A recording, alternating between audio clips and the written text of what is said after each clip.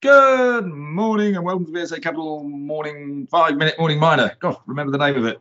It's Tuesday, November the 2nd. Slightly chilly morning this morning, Paul. Chilly, but bright and clear, nice and sunny outside. Yeah, there was definitely a chill in the air there as I cycled in this morning. I might have to start putting slightly warmer clothes on. Anyway, let's crack on. There's quite a lot to go on this morning. Obviously, I mean, it is connected to battery metals and things like that. There's a lot of news coming out of COP26 with deforestation being halted and the Queen giving a passionate speech, etc., But we can all follow that. But let's start off actually with our corporate client. Caracol Gold has given us an update today, hasn't it? Yes, they have. This update on their Kilima Pesa gold project and their area exploration there in Kenya. The mill averaged just under 500 tons per day treated during the month of September, and they are working toward a steady state production rate of 700 tons per day from the mill. And that, given the equipment and plant modifications and underground work that they're doing as a result of the funds they raised on coming to the London Stock Exchange just a few weeks ago now. They have reopened 2 additional adits at the deposit in order to accelerate the amount of tons to be produced on a daily basis. They recovered about 570 ounces of gold in September, which is a nice rise on sales for August and July. All-in sustaining costs, they had reported at $1,694 an ounce, but that includes all of the plant upgrade expenditure and mine work expenditure as well.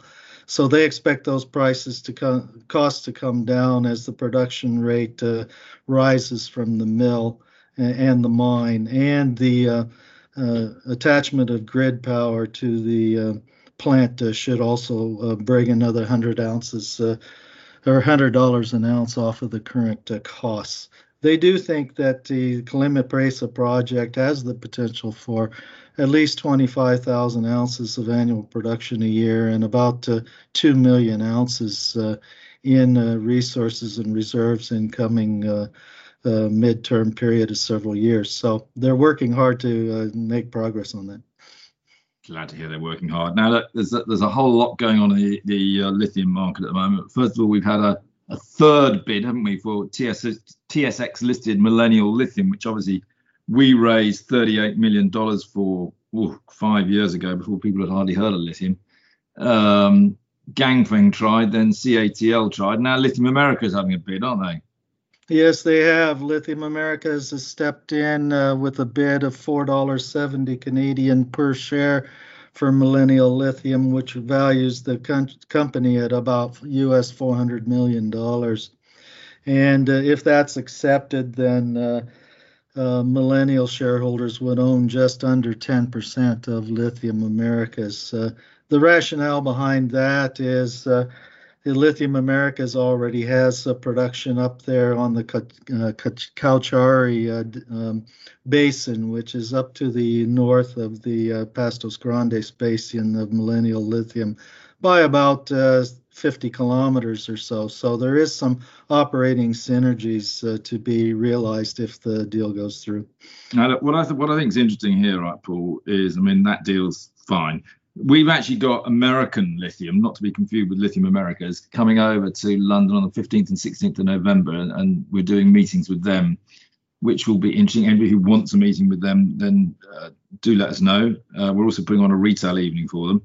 But I think one of the interesting things, I was looking at this morning, and I think you have as well, is that if you look at the share price of Lithium Americas and the share price of American Lithium, and actually all of these international lithium stocks, they've absolutely gone through the roof. It's stunning. I mean, they're up, 5 to 10-fold.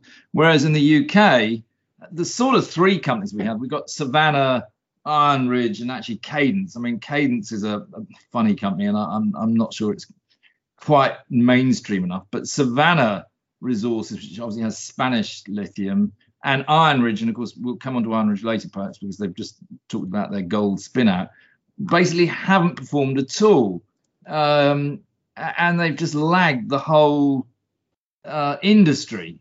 I'm not sure if it's why London has never really quite understood lithium. I don't think. We let Bacanora go, to be honest with you, to Ganfeng at far too low a price. But Iron Ridge and Savannah, I mean, they're both outrageous buys, aren't they, Paul? They are definitely under appreciated here, and that's but certainly would be of interest to anybody that's on the buying side who wants to take over existing deposits or operations or ones that will be developed with under a London listing because they are undervalued in comparison to all the other deposits on a per ton of lithium carbonate basis, no question. Yeah, well, I agree with you. I was writing this morning at 7 o'clock to my clients about that. Now, look, whilst on Iron Ridge, they've announced today how they're demerging Rika Resources, which is the gold asset, with a fully underwritten rights issue of Aussie dollars 7.2 million, haven't they? And I think you get one Rika share for every 8 Iron Ridge shares. What are any thoughts there, Paul? I mean, a lot of it is the technicalities of it all being done. Any thoughts additionally? It is according to what they had set out previously as the idea for the demerger as far as the terms are concerned. This is the formal filing, but it also indicates that one broker is essentially willing to underwrite the whole deal to make it happen. Yeah. Underwriting something we used to do lots of, but it sort of died out. I'm a great fan of underwriting. It's good for everybody. Anyway, that's a completely different conversation. I also noticed, I mean, talking of all this sort of corporate activity and bids, that Apollo Consolidated, hasn't it? Has that been bid again for by Ramelius Resources? Did I see what's going on there, Paul? Yes, that's also a bidding war.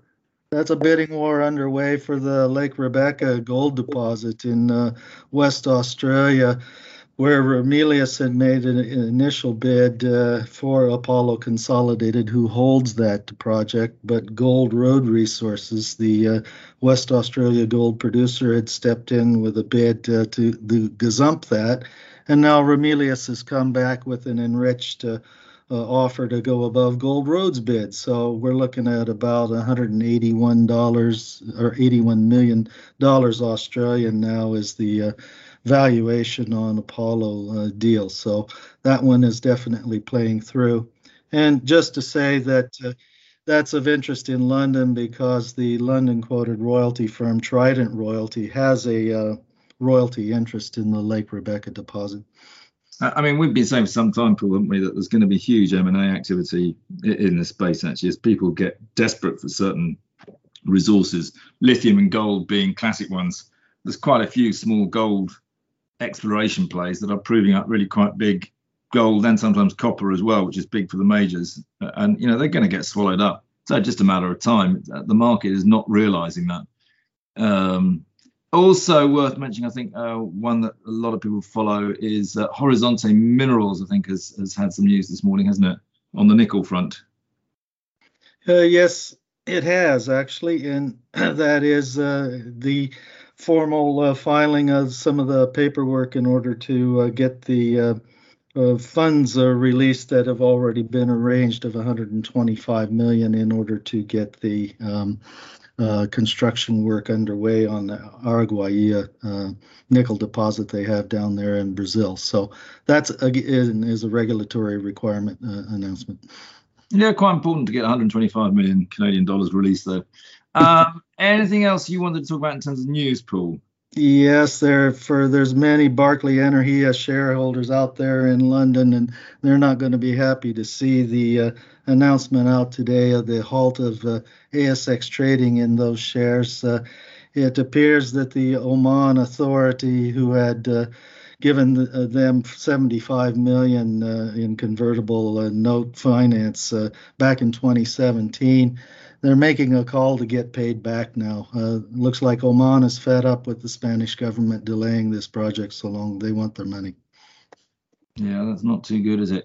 I think it's also worth noting steel prices have dropped off quite sharply recently, haven't they? No, I haven't looked that up lately. Tell me about it. Yeah, well, can I strongly recommend that you maybe have a little look, Paul? No, I'm being a bit naughty, by the way, but they have. actually, if you just, it's actually, they've come back down, well, the futures certainly have, below $100. I mean, haven't been up, nearer 200, you sort of mean. They've really fallen quite sharply. I think, look, it's obviously it's going to have a knock-on effect to iron ore prices, because steel and iron ore track each other basically. But also, of course, it's good for the global economy to see that, commodity prices can actually come whizzing off, particularly steel, because it was really starting to hurt things in containers and things like that. So I think just be aware, we've had this incredible run. And again, we've mentioned this before on this podcast, incredible run in commodity prices. Things don't keep going up forever. And, the ones that really are in demand, like lithium, gold, copper, yeah, they can maintain their highs. Probably certain things like tin and tungsten, I still would be positive on. But just watch it. Things like coal and iron ore, which have gone up really for no reason at all other than COVID squeezes, are going to come off sharply. So, yeah, just watch it. Those steel prices have really slumped.